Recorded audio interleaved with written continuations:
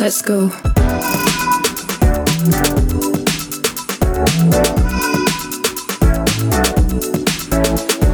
Welcome to Micromobility, a podcast exploring the disruptive potential of lightweight utility vehicles. Using the history of computing as a framework, we examine how these technologies will upend everything we thought we knew about the future of urban transport. The host of the show is Horace Dediu, founder of Asimco.com, and I'm his co-host, Oliver Bruce. Hey team, Oliver here. This week I interviewed Dmitry Pivovarov of Bolt Mobility, which is one of the largest ride-hailing players in Europe and has been building a bit of a sleeper hit of a micromobility business, which recently announced it was going to expand to challenge TIA as the largest micromobility operator in Europe next year. I used this episode to work out who they are, dig into the interplay between the ride-hailing business and micromobility, and how they've built that business, and get an update on the overall shared micromobility market in Europe. It's a great interview, mainly because I hadn't really had them on my radar, and it puts to bed the idea of there being a first-mover advantage in this market. In terms of news, China is not only the engine fueling the global micromobility boom, it is the epicenter of growth. The country's revenue from bicycle exports hit $1.1 billion in Q3, eclipsing that $1 billion mark for the first time since 1995. And with annual domestic sales of more than 30 million units in recent years, the number of electric bikes in China has reached about 300 million, or about 1 for every 5 people. As we discussed in this episode, China has some of the most amazing micromobility stories. And speaking of which, if you happen to have any connections with the Chinese micromobility players who might be interested in sharing their experience or stories about the market there, please DM me on Twitter or email me. Otherwise, I want to give a shout out to Micromobility World, our first all-digital event running from the 27th to the 29th of January in 2021. We have some of the biggest names in the world of owned and shared micromobility, including the CEO of Lime, disruptive innovation gurus Gene Munster and Benedict Evans, urban design champions like Jeanette Sadiq Khan, and investing legends like Riley Brennan, coming together to talk about how to supercharge the micromobility revolution. Tickets are free before the end of the year, with a VIP tier for curated community participation. Register at micromobility.io. It's going to be awesome. And now, here's Dmitry. And welcome back to Micromobility. We have with us today Dmitry Pivovarov. Is that did I get it right? That's close to being right, yes. Pivovarov. Yes, okay. You're very forgiving. Yes. Okay. Well, who is the head of micromobility for Bolt? It's a pleasure to have you on, Dmitry. Thank you so much for joining us. Thanks for having me. Now, not at all. Well, look, I feel like the mistake that I made, and I guarantee you a lot of listeners are probably going to make that same mistake, was confusing Bolt from Estonia with Bolt, the scooter company from the US. So maybe can we just clarify where things are at, which company is which, and maybe actually we can use that as a sort of a way to kind of frame up the story of Bolt in Europe as well. Definitely. Let's kick it off with that. So I'm from Bolt, the European company, which was founded in 2013. So that was already 7 years ago. And currently we're the leading European ride-hailing company. So we operate in more than 35 countries. We have 30 million users. Most of our major geographies are Europe and Africa. Mm-hmm. And our kind of differentiator from competition is that we're focusing on making transportation more affordable and more reliable, right? Mm-hmm. And as part of this bigger framework to become kind of one-stop shop for moving around the cities, we started also micromobility because it was a natural step for us, as almost a quarter of the trips are sub 3 kilometers and more than 40% of the trips are sub 5 kilometers. And micromobility is definitely a better option for those shorter trips than ride-hailing. And naturally, we ventured into that field in 2018. So we started operating first in Paris. That was our first testing ground. And then last year we expanded a bit more to 7 different markets in Europe. And this year we made a kind of explosive expansion to 47 markets, all in Europe as well. Yeah, that's really exciting. So just to clarify, Bolt is not the scooter company that had Usain Bolt. It's kind of like part of center of their marketing, which is a company called Bolt that's based in Florida, as far as I understand. And it is also they didn't have the front-facing scooters, which is also the one that I had understand the Bolt. Well, like the name that comes up with it, Bolt as well. So actually, the part that I hadn't fully understood as well was that Bolt was originally Taxify, which was rebranded a couple of years ago, which is really my background was I used to be at Uber, and I hadn't heard of Bolt, and then I kind of all of the things started falling into place when I worked out that you were Taxify originally, and that you've gone on and rebranded as Bolt. So very exciting. That's right. Yeah. Well, look, I mean, the thing that really, obviously, the kind of very exciting news and part of the reason that we wanted to have you on the podcast and things like that was that you're looking at doing an incredible expansion. I mean, the expansion that you've announced for where you want to get to next year across Europe would make you larger than Tia, who is the largest player in the micromobility game in Europe. So maybe can you talk through those expansion plans and how you're thinking about them and what you're looking at? Definitely. So maybe I should start with the current year. I think there are two kind of main developments that shaped the landscape in Europe.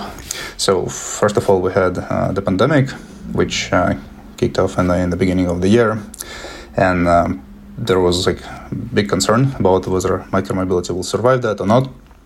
And what we've seen, a lot of competition started reacting very quickly to that, right, and kind of laying off personnel to survive this time. But markets actually quite quickly recovered, especially for micromobility, because it's a very good way to move around the city when you have this pandemic, right? You don't want to use the public transportation. Ride-hailing is also not as attractive as just riding alone in open air on a scooter. So that was the first kind of mode of transportation that was quickly recovered.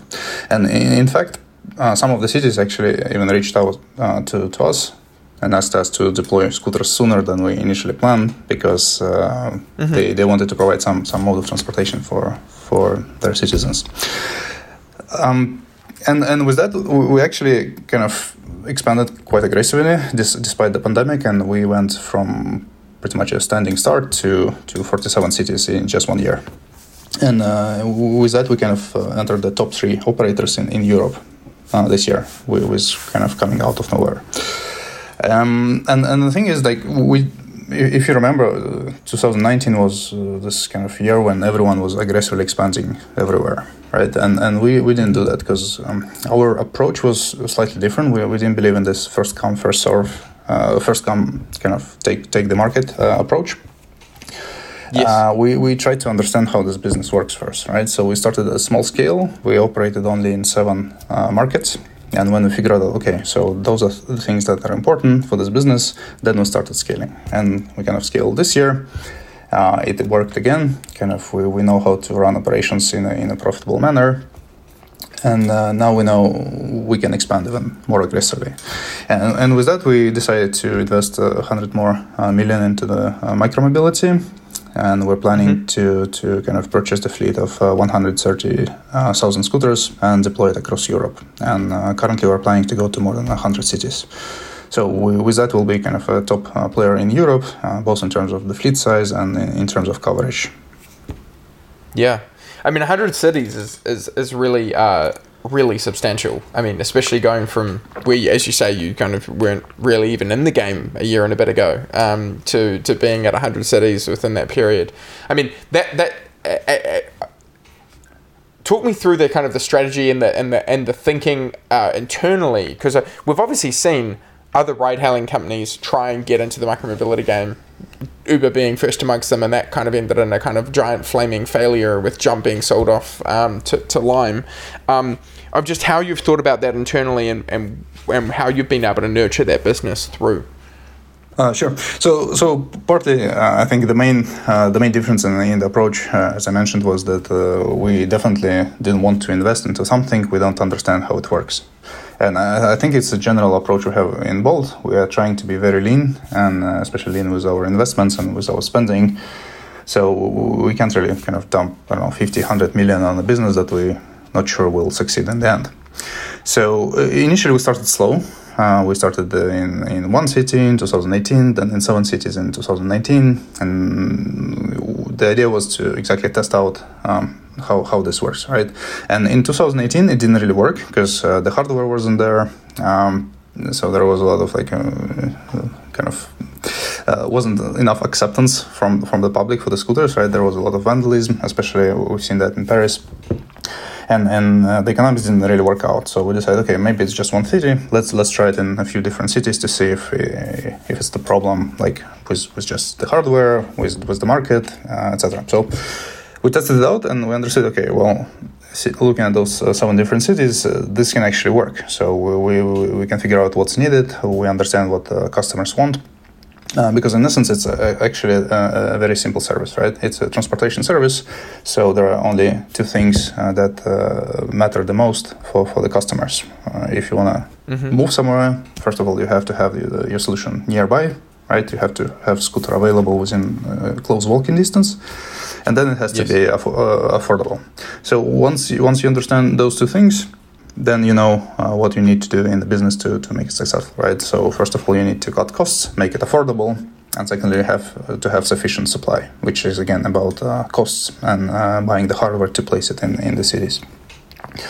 So we've seen that in 2019 it actually worked in 7 cities. We were able to run some of them profitably, even with the first generation hardware.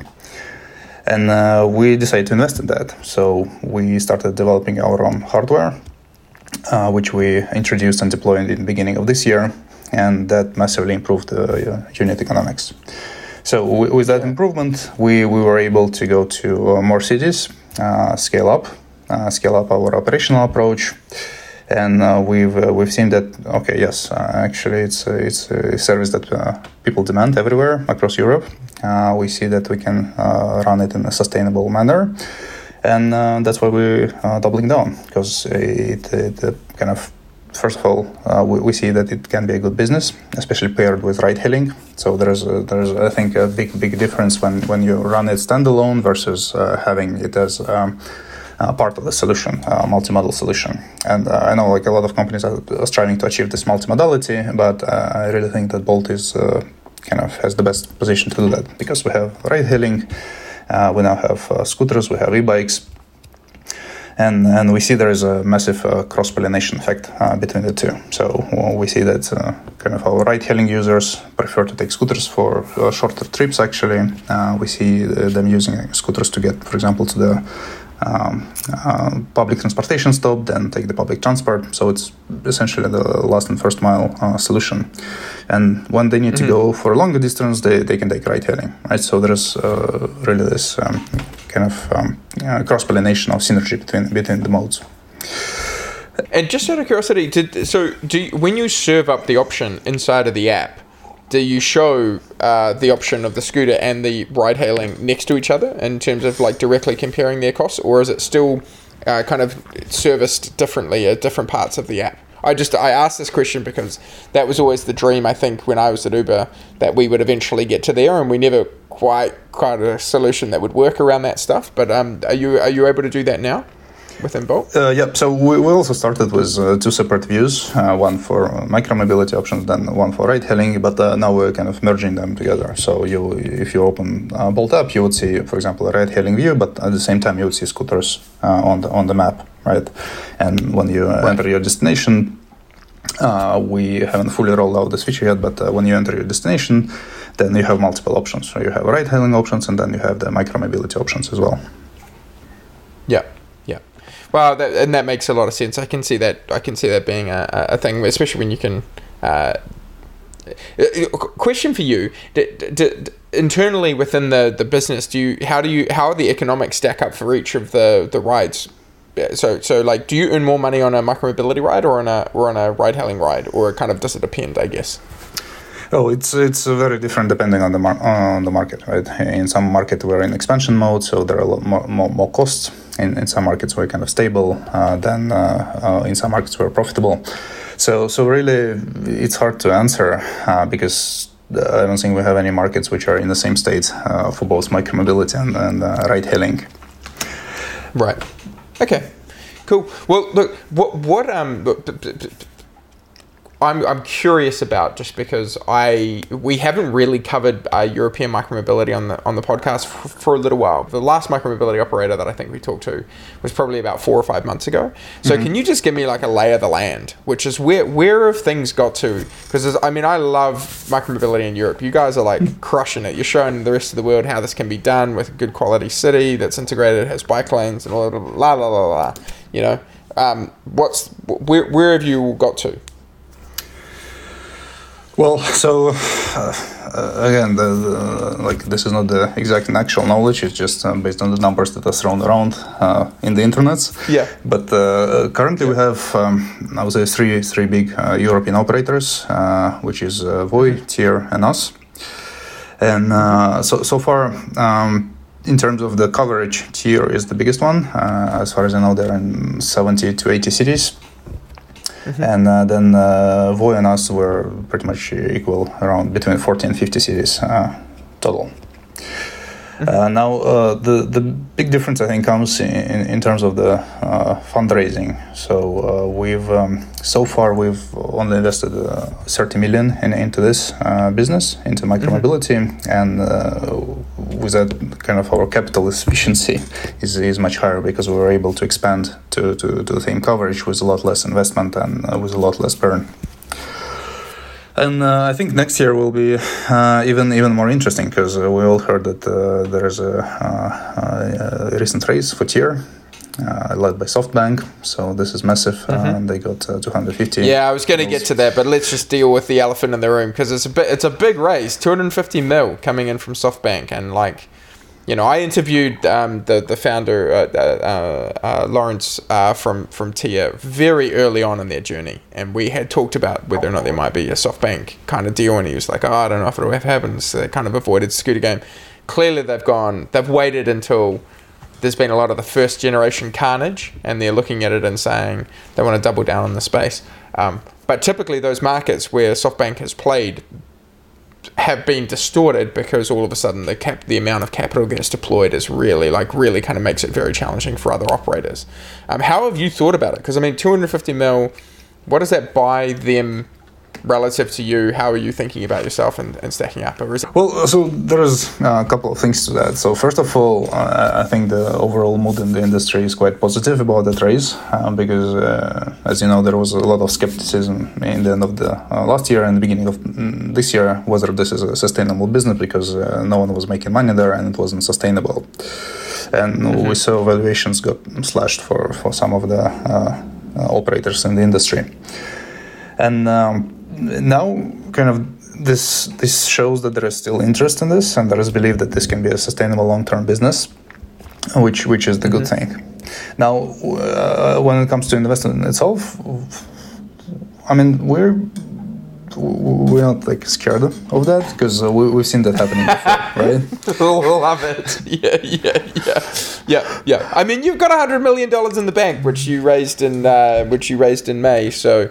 It's not, or it's maybe a little bit more, 110. But it's obviously quite exciting to see you want to go and combat against them, I should say. But we've seen it before. We kind of seen this on the other side of the Atlantic that the companies raised hundreds of millions.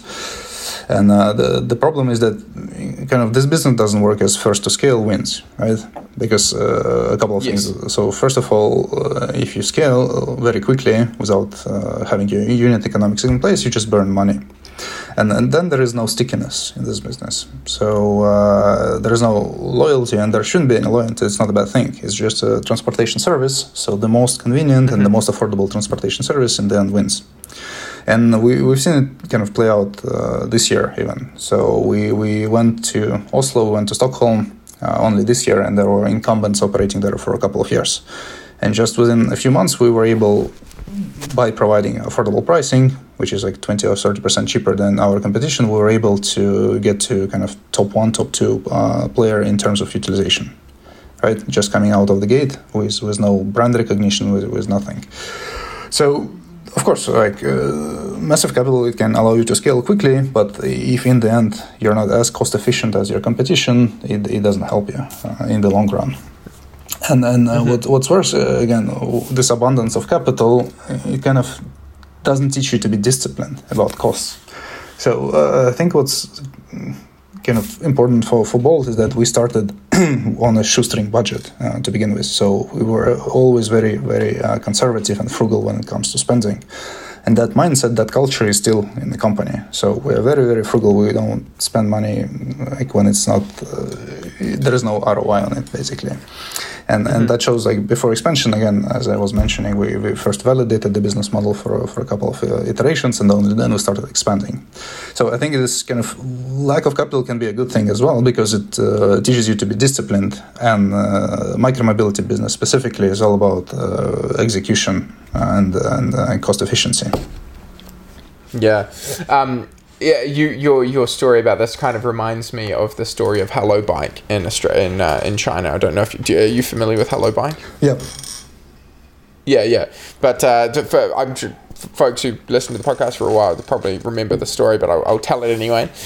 Which is that Hello Bike, during the kind of the heady days of the bike boom in China in 2016, 2017, they were an operator who focused entirely on sort of tier 2 and tier 3 cities and focused on operations, and ended up being the largest player in the game because it just, everybody else burned out. How do you, it's funny you say that even about tier, because I wonder how you view Lime and Bird. Who are kind of like the heady of the heady players who were, over unicorn valuations in the early days, and obviously kind of like shot to giant prominence. How do you see them inside of the European market? Because you didn't mention them when you were mentioning the three large players. Well, I was kind of covering more on the European side, but actually they both have a very good presence as well. So they expanded very quickly last year. So there's a very good brand recognition. And I think everyone, regardless of how much funding they have, now understands that unit economics and this business has to make sense, right? So everyone is trying to very quickly change their operational efficiency, their kind of hardware costs to be able to sustain this business long term. Yeah, marvelous. When you look at of the cities that you are currently operating in, and then where you're going next, do you have a particular strategy around going after tier 1, tier 2, tier 3 cities, or is that sort of how do you think about market selection? Sure. So first thing, this year we expanded more. So we are based in Tallinn. In our HQ is in Tallinn, and we kind of expanded outwards from there. So we went Tallinn, Estonia. Just for folks who didn't. That's important clarification. Yes, it is. It's important. I didn't know where Tallinn was until I worked out that you were Estonian. Yes, I hear you. Yeah. Sorry. Well, maybe just want to clarify the geography. It's right under Finland, so it's in this northern part of the Eastern Europe. So we first expanded as the first wave to our the most immediate markets, which is the Central and Eastern Europe, and of course we went to a few important capitals like Oslo, Stockholm, Paris, Madrid, Lisbon as well. And this expansion was mostly driven actually by the fact that we have ride-hailing in those markets. So it was kind of very easy. And it's again about the cost efficiency. It's much easier to go to the market where you have kind of the office present, you have people, you have operations on the ground. So it's much easier to expand there. It doesn't mean that we only expand to those countries. So for example, in Spain and in Norway, we only have micromobility. We don't have anything else there yet. Those were kind of the natural markets we went to first. But next year we are planning to cover all the remaining markets in Europe, which allow scooters on the streets. And in particular, between the first-tier city or the second-tier cities, our plan is to just go to kind of all of them, right? So we have a large fleet. We'll have 130,000 scooters, and it should be sufficient really to cover the first and second-tier cities. Excellent. And how does that work when you come up against? So I know, for example, Paris has just gone through a bidding process to allow, to select the operators who are going to be in the next, who are going to be in the city going forward. How does that work if the city I mean, how long are those contracts starting to get in terms of the way that those are awarded? Oh, if my memory serves me well, the Paris one was for 2 years. And yes. For example, the ones that are issued currently in UK, they're for around the 1 year trials. We also have one license in Bergen recently, and that one has multiple stages, but in general I think it's also around a year for the trial. Excellent. So do you see, because one of the things that we're starting to see happen in the US is that the cycles for these things are getting longer as the regulators in the inside of the cities kind of work out. It's like, okay, we kind of know how these things are going to work. We have a bit of a plan around how we're going to absorb them into the city fabric. We're willing to give longer cycles for the operators to be able to operate. I assume that's happening in Europe as well. Would that be accurate? Well, we've been only through the first round of those licensing or tenders, so it's really hard to say what comes next. But so far we've seen like anywhere between 1 and 2 or maybe even 3 years in some places. Yeah.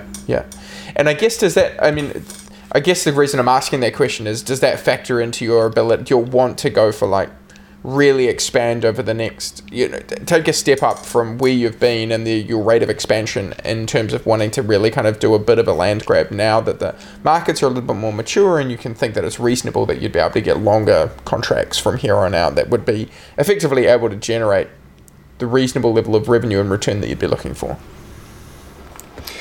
So, I mean, of course this affects, right? And to begin with, we expand in a very kind of responsible way. So first, before going anywhere, we always approach the city officials first. We understand if they want to have micromobility as the solution in their city, and even more so to understand what specific issues with transportation we can solve, right? So there are some underserved neighbors, for example, in terms of the public transportation, and the city might want us to deploy a bit more scooters there, right? So people can move around. So with that cautious approach, we are pretty confident that we can expand in a sustainable and responsible manner. And when it comes to tenders, then we're well positioned again to participate in those tenders. Yeah, I don't know if that answered your question or. It's a very responsible response. What I was looking for was something. I wanted you to just say, yeah, we're getting all the responsible. We're getting profligate in our spending. We've gone, we're really doing a land grab now. But no, it makes sense. It makes sense what you're saying. It's just an interesting thing as I kind of reflect on the way that the market's developed globally, and sort of obviously we've been through this big boom and bust.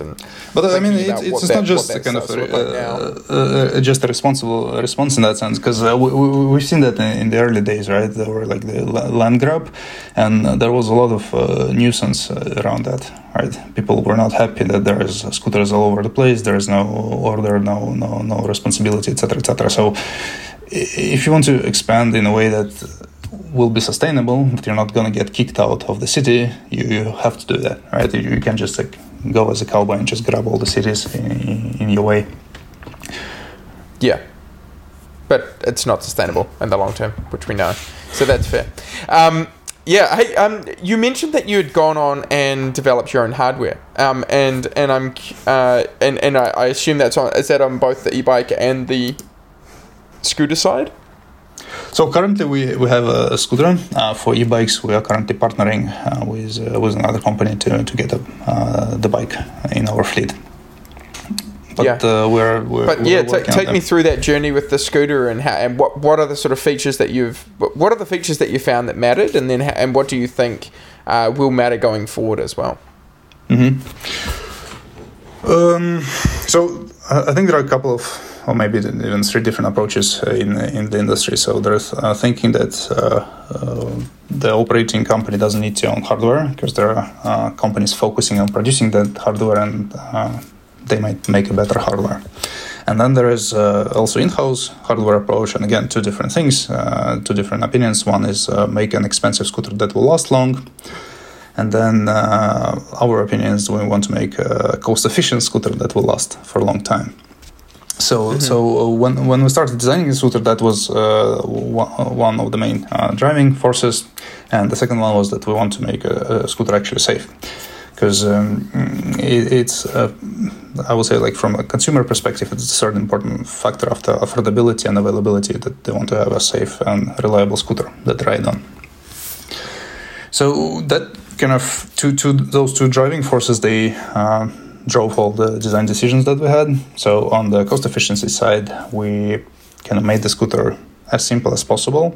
So it's easy to maintain, it's easy to replace broken parts. So for example, if something is like broken in our scooter, we don't need to go to the manufacturer and ask them for the part.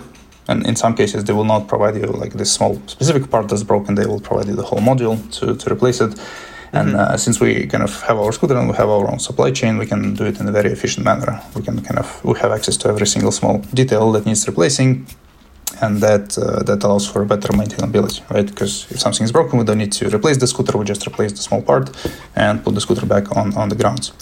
And the design philosophy was that, I said simple, but in essence what I mean is that we have as little unnecessary details as possible. So we've compared our scooters to the other ones in the industry, and we have 70% less of those bolts that connect things in the scooters, right? And all those connection points... 70% less bolts.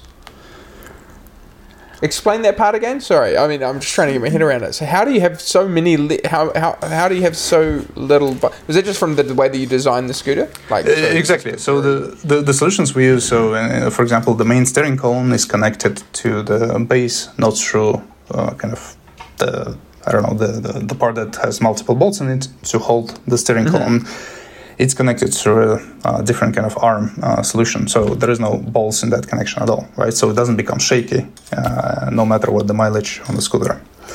So it's kind of a design solution which is actually very unique to our scooter. If you look at it on the picture, you'll see what I mean, right? And kind of it's unique, it's simpler, and it works very well, right? And then it doesn't become shaky. You don't need to replace those kind of bolts holding the steering column all the time. So yeah, that's one of the examples. And another thing is that it's much lighter actually than any other scooter on the market. So our scooter weighs 17 kilos. And we've seen some of the competitor scooters are 28 kilos, and the most recent ones are above 30 kilos. So they're really huge, like machines. They weigh twice as much. So that means they're less energy efficient because you need to move extra 15 kilos of the scooter itself. And they're also less stable, less maneuverable, and it's harder for people to drive them, right? Because like 30 kilos is half of the weight of a big portion of the population, right? So it's a huge thing for them to maneuver and lift when they need to over the cobblestone or something like this. So kind of this lightness, it comes with better maneuverability, and it makes the scooter safer as well. So what else? So one example would be that, again, very uncommon, we have pneumatic tires, right? The tires that are filled with air instead of having filled tires, which are puncture-proof and considered to be the standard for the industry. So yes, they require a bit more maintenance, but we deliberately went with this solution because it's safer, right? So first of all, your ride is smoother because the tire is softer, it's filled with air. And what's more important, it has much better grip with the surface. So that affects your braking distance. It becomes much shorter when you need to brake suddenly, and it affects your stability also, especially in slippery conditions when it's raining. Right? So those filled tires, they're very kind of slippery on wet conditions, and the air-filled tires, they don't have this issue because kind of they have much bigger surface of connection between the tire and the ground. So yeah. And but how does that work? Because I also know as well that in theory sounds nice, but then I have a scooter with pneumatic tires and they pop all the time because I am large and I ride them off things. So I mean I hear you, but how have you managed to solve for that, if I may ask? For sure. So first of all, it's a tubeless tire, so it doesn't get punctured easily. Even if it does, well, you can still ride a bit with it. and we simply need to replace it. But it's kind of a thick tire, so it's not really easy to puncture it. And I think we compared to scooters with filled-in tires, we maybe need to replace them twice as often, right? But they are also cheaper than the filled tires. So actually, economically, it even cheaper to have them than the filled-in tires. Yeah, absolutely. In terms of the batteries, are you looking at from an operational perspective? Do you do swappable batteries, or have you stayed with the existing, like bring the scooter in every night to charge? We actually have two solutions in our fleet. We have swappable batteries and we have regular batteries. And the current thinking in the industry that the swappable batteries are better.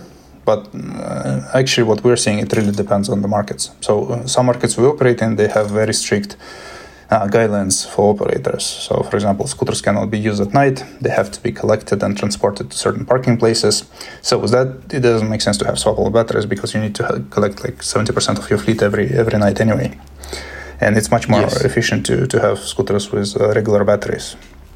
So I think going forward, we'll keep having two modes. And depending on the market, depending on the use case, either the swappable batteries will work better or the regular fitted batteries will work better. Yeah, the one thing about it, and this is having seen pictures of your scooter, is that it doesn't look like it has a front light. How does the light situation work on the front? Oh no, of course it does. It's a requirement. So we have it above the wheel. So actually... Oh, wow. So it's nice and low. I see. Yeah. This is really interesting. And it was also a design decision because with that you can better see the potholes. Because from that angle it kind of shows you the edge of the potholes and you can see where you're going better at night. Yeah, absolutely. Oh, very nice. Excellent. Well, from... I'd be curious as well. So your background, like what were you doing before you were doing this? Have you been at Bolt the whole time? I joined Bolt almost 3 years ago. So that was in 2018. Mm-hmm. In the beginning, first I joined as a product manager. I was the first actually product manager to join the company, and naturally kind of all products were under my area of responsibility. And this was the year when we actually launched micromobility as well. So when we launched, we had kind of a lot of things that needed to be done, including the operations, included understanding what's important even for this business. So it kind of started taking all of my time, and I had to fully switch on running the micromobility part of our business. And then we kind of understood, first we need the in-house hardware to be more efficient. We need to run our operations efficiently, and then we need certain solutions in the software side as well. So that's how I ended up in our micromobility vertical. Interesting. Because one of the things that I've always really admired about the Estonian marketplace is that you've got so many interesting people and so many interesting companies that come out of Estonia. It's one of these kind of startup havens in many ways. You certainly punch well above your weight in terms of the companies that you've generated from there. I take it you're Estonian yourself? Yeah. Yeah. Is there a kind of a lot of talent who is sort of thinking about micromobility as well? Are there other micromobilities companies that are based in Estonia, certainly that I should know about, that I should be keeping an eye on? So definitely, as you said, in general, we have a lot of talent in Estonia. We have a very strong startup culture there. So it's, now it's getting a bit more difficult because there are so many startups and there's a lot of competition for the talent. But also, as you said, yes, we have a couple of other micromobility companies. One you probably know of is Comodule, who started with production of IoTs, and now they're also they operated scooters this year in Estonia as well. Oh, really? Have they gone into that part of the business? I wasn't aware of that. Comodule do so they're it's like the IoT module that plugs into the scooter itself. And as far as I understood, they were supplying a number of operators. That's fantastic. So I actually have two questions to finish up. So one of them is around your Green Pledge and just understanding. Obviously, you're now getting to the point where you're getting where like scooters in Europe, I think, are getting to the point where they are, you were getting 3 to 4 year expected lifetimes. And one of the things that I've been really heartened by has been seeing that the change in the narrative around scooters are sort of, they'd be great if they were environmental, but they get thrown away too quickly, so they're not actually the embodied energy in them. It really kind of ruins the per kilometer rates. Any analysis that you have in there would be great, and I'd love to hear a bit more about the sort of sustainability efforts that that you're doing at Bolt, and then we can cover off the platform thing at the end. Definitely. So we have two initiatives. So the first one, which we announced, I think earlier this year, was that Bolt will have carbon neutral rides for ride hailing. And then we followed up with the micromobility specific pledge, where we want to be climate positive, meaning carbon negative. So we'll take out more CO2 out of the atmosphere than we produce with operations or with manufacturing of our scooters. And we did an internal analysis to understand how much CO2 we actually produce. Obviously, I don't have the number off the top of my head right now. I need to dig up that report. But the interesting part is that I was speaking earlier to the lightweight of the scooter.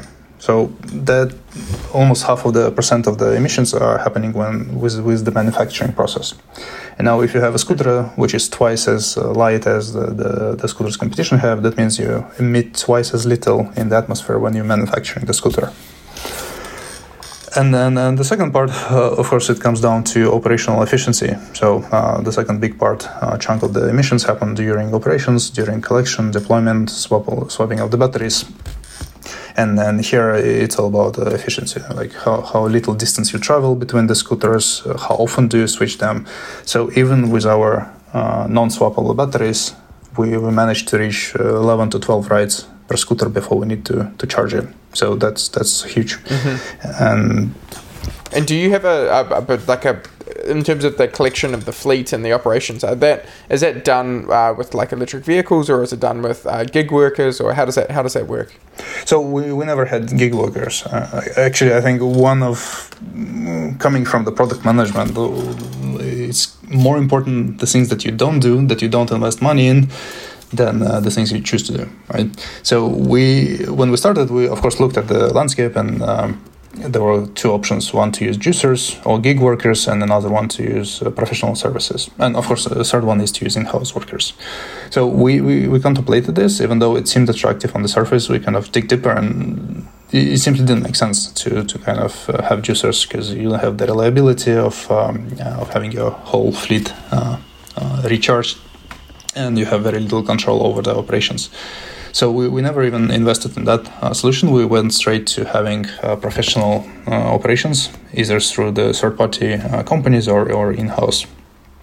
So all our markets, none of them have gig workers. Excellent. And I guess the final part that I wanted to follow up on is you have the platform, Bolt platform, which allows people to come in, and similar to the Bird platform. It's the ability of someone to come in and say, I want to buy my own fleet of scooters and operate them, and I'll operate them on Bolt, and Bolt kind of provides the back end, the kind of operating systems and the apps and everything as well. Curious, where have you got to on that? Like how I had seen that, I love that as a platform play. I think that's a really smart idea. I think micromobility really works itself. It sort of lends itself to this sort of franchise business model. Where have you got to in how many cities that is being deployed in, and or is that kind of relatively new still? Well, initially we got to it when we actually first started looking into micromobility. We started operating ourselves, and we were thinking, okay, how can we expand as quickly as possible? And kind of a natural solution to that is to offer this franchise. Because then you don't need to make the initial capital investment. It's up to the partner to buy the scooters, deploy them, and you help them with your software and hardware solutions. Right now we have a few partners. and they're actually planning to also expand in the next year. So we have one in Russia, we have one in Malta, and probably some other markets I just don't recall right now. But it's kind of, as you said, a very interesting solution, right? Because we provide the hardware side, we provide the IoT, we provide the connectivity, we provide the software. So really, it's for the franchisee only to come up with the initial investment, and then up to them to run operations efficiently. Mm-hmm. Do you see that being done?